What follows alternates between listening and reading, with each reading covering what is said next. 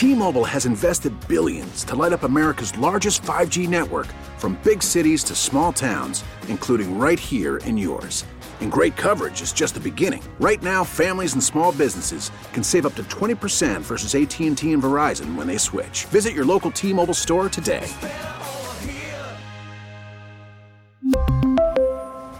Plan savings with 3 lines of T-Mobile Essentials versus comparable available plans. Plan features and taxes and fees may vary.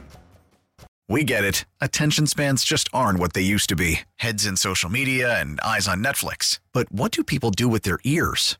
Well, for one, they're listening to audio. Americans spend 4.4 hours with audio every day. Oh, and you want the proof? Well, you just sat through this ad that's now approaching 30 seconds. What could you say to a potential customer in 30 seconds? Let Odyssey put together a media plan tailor-made for your unique marketing needs. Advertise with Odyssey. Visit ads.odyssey.com. For a lot of people who dye their hair, it's now probably 6-7 weeks that they haven't been able to go to a salon, so now their roots are starting to show. I think we're going to see a lot of, really bad hair, both with people buying their own clippers, trying to cut their own hair, as well as dye their own hair. That's analyst Phil Lempert talking about some of the many products people are making a run on these days.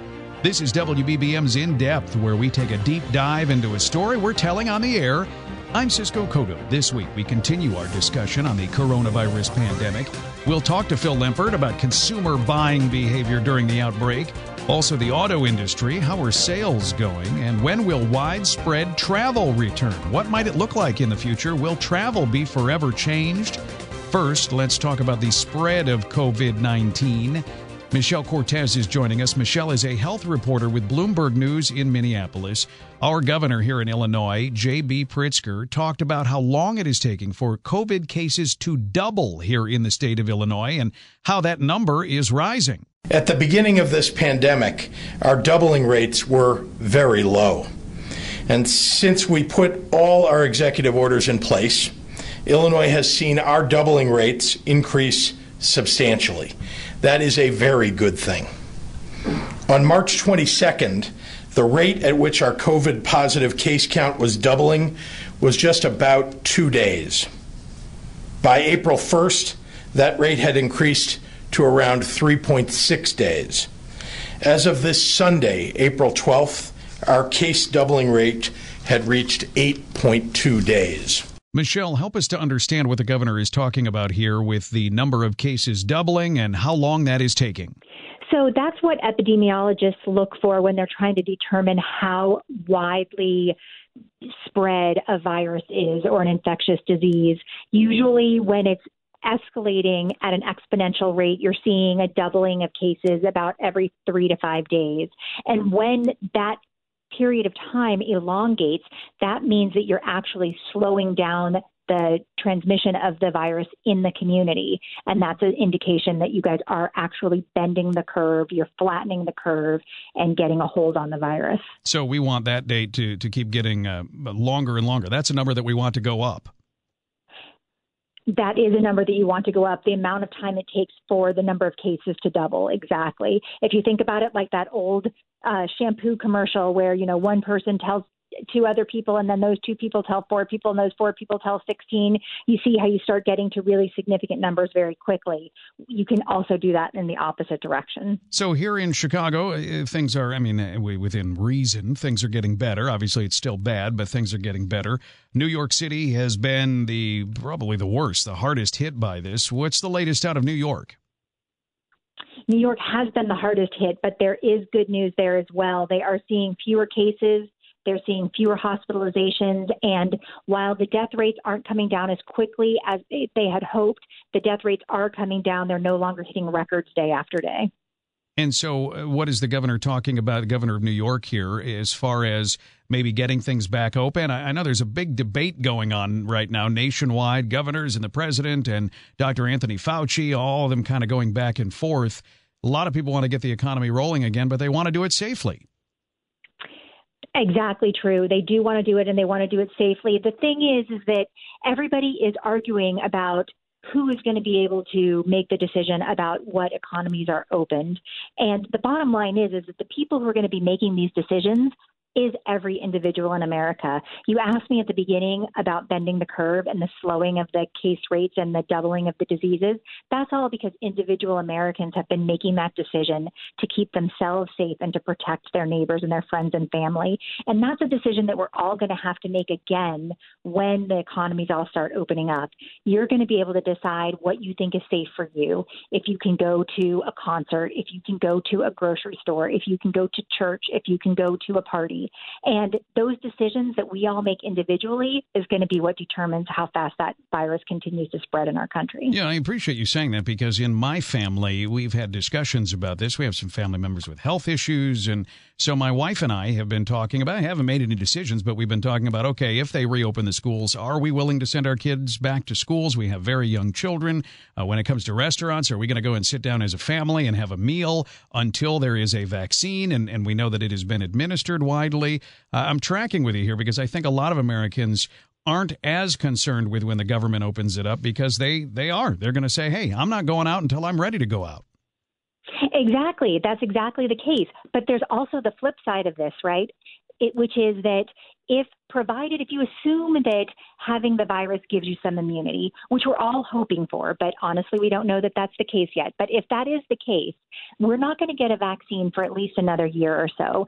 So in order to stop the spread, what we're going to have is some people who have gotten infected and recovered and therefore aren't continuing the spread of the virus anymore.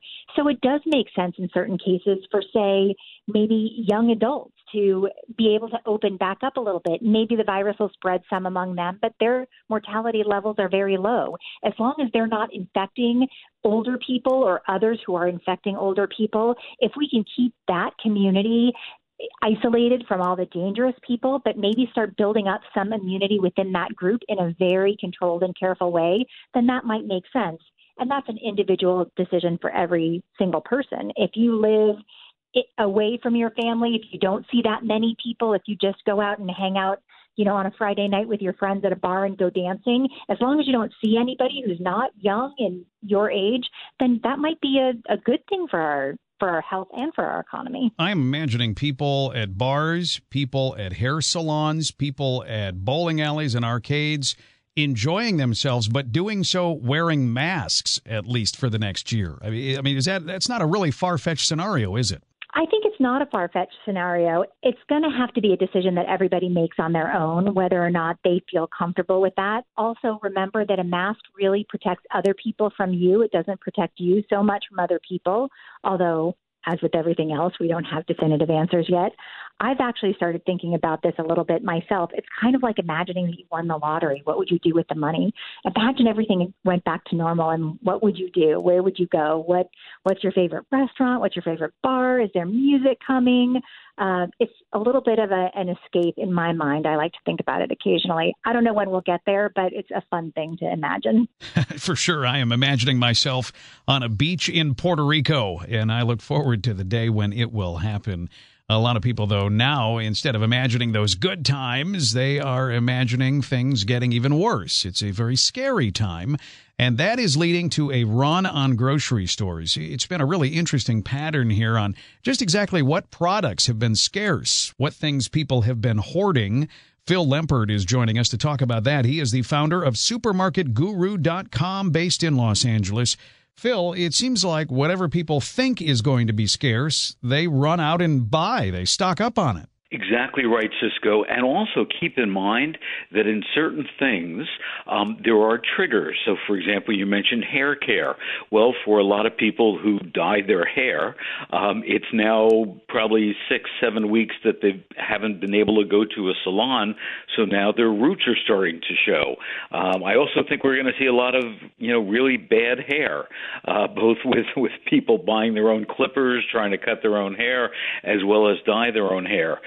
But you're right. First up was hand sanitizers and face masks. Then we saw the toilet paper and paper towels. Paper towels, I understand. I'm still a bit confused about the whole toilet paper situation because I don't think that people are going to use more toilet paper if they get sick, but I could be wrong. Then the third week was really interesting. That's when we started to see pasta sauces, canned goods.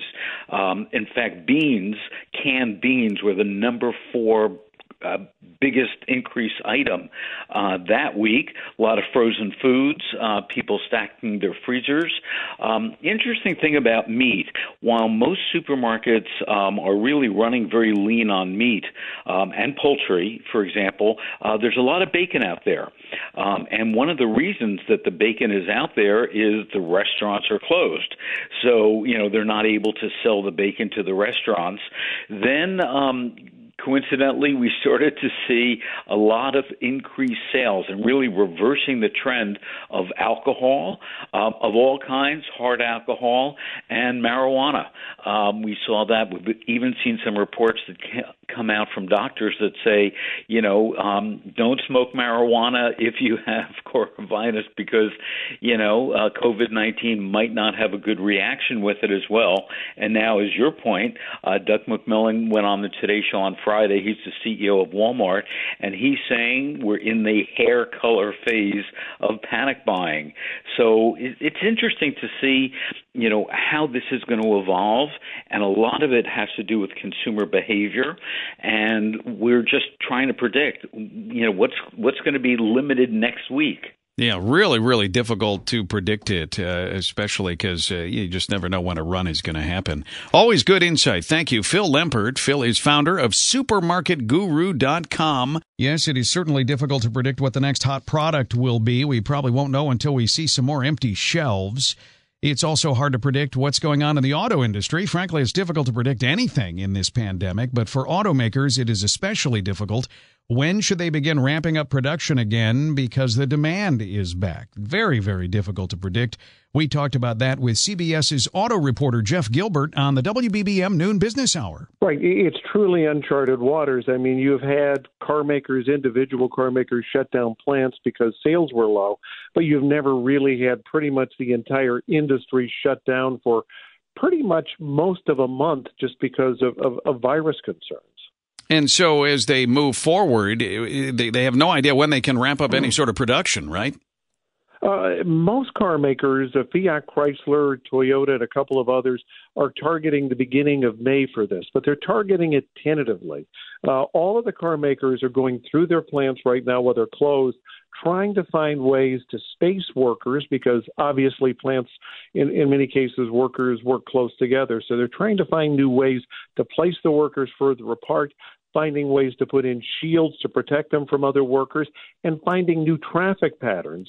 Shift change is a big time when a lot of workers mix. So, making entry only, exit only, things of that nature, and a ton of sanitization. How often are we going to have to clean everything? So they're working through all of that right now. Let's talk about what they're doing on the customer side. Some lease extensions being offered. They don't necessarily need those cars back as quickly as they otherwise would.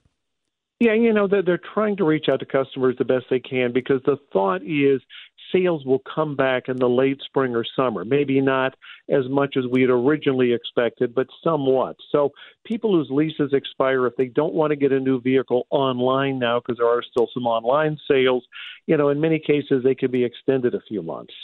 What are they doing? Any kind of deals? I know I've heard that truck sales in Texas, something we've been talking about behind the scenes here, not as strong as they were, but they're still going, and it's because of some of the deals being offered.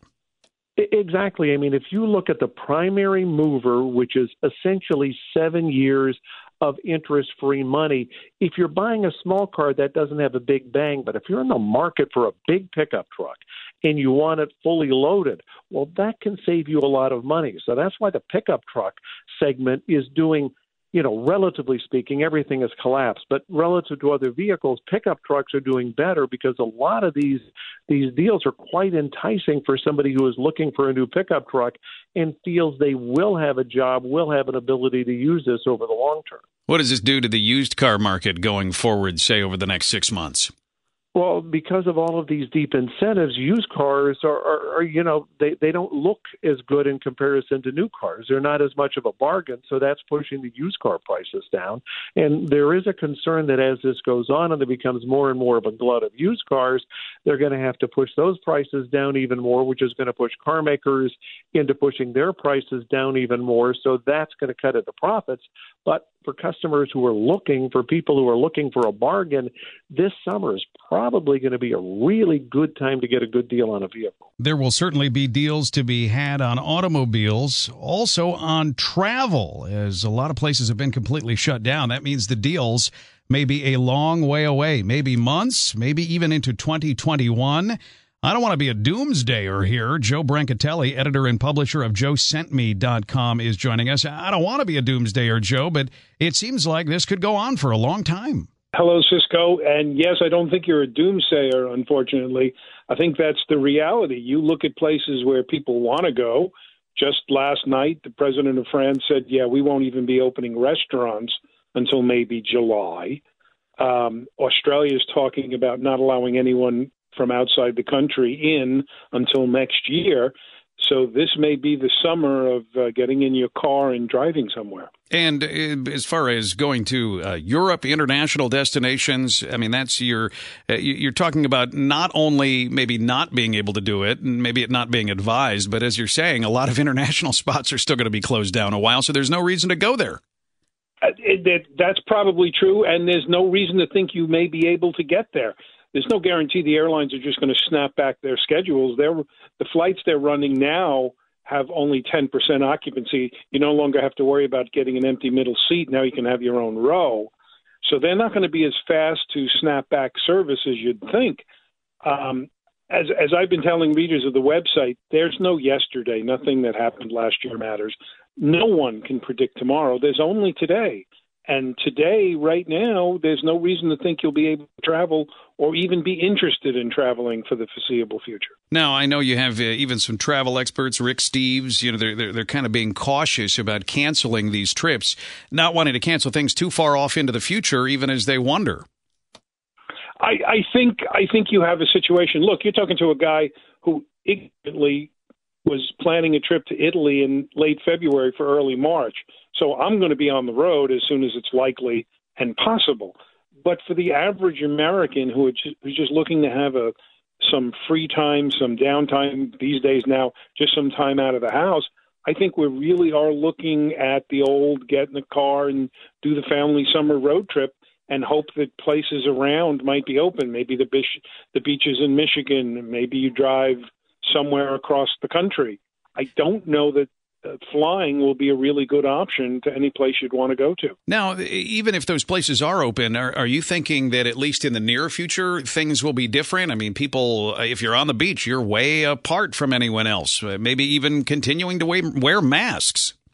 It's definitely possible, Cisco. I really don't think about the future in the way that most of the other quote unquote experts think. I have no vested interest in making people travel. I write for people who decide they must travel. I don't think there's going to be a great demand. I think people certainly want to be out of their houses, especially in the big urban areas. I mean, I live in a very nice house looking over the Hudson River, but people in Manhattan and downtown Chicago are living in small spaces. They're going to want to get out, but I don't know that it's safe anywhere or they'll feel comfortable except for somewhat local places in the area. You even have to wonder whether the big theme parks can open and whether they'll open in a way that'll be friendly enough to customers to want to go there. Yeah, you certainly don't want a bunch of people waiting in line for a ride at Disney World, right? Exactly. I don't want to be 3 hours on a line socially separated with a mask. I mean, that line, the line at Disney World could stretch into Alabama for all I know if the same number of crowds show up. So I think this is a play it by ear, day by day. Let's get our own neighborhoods and states back open, and then maybe we can think about going somewhere more exotic. I think you are exactly right. Good insight. Thank you, Joe Brancatelli, editor and publisher of JoeSentMe.com. Join us next week for another edition of the WBBM In-Depth Podcast, where we take a deep dive into a story we're telling on the air. Be sure to subscribe to receive this free podcast every Wednesday. And, of course, listen anytime for the stories that matter, including the latest on COVID-19, by listening to WBBM on the radio.com app or on your radio. Thanks for joining us. I'm Cisco Cotto.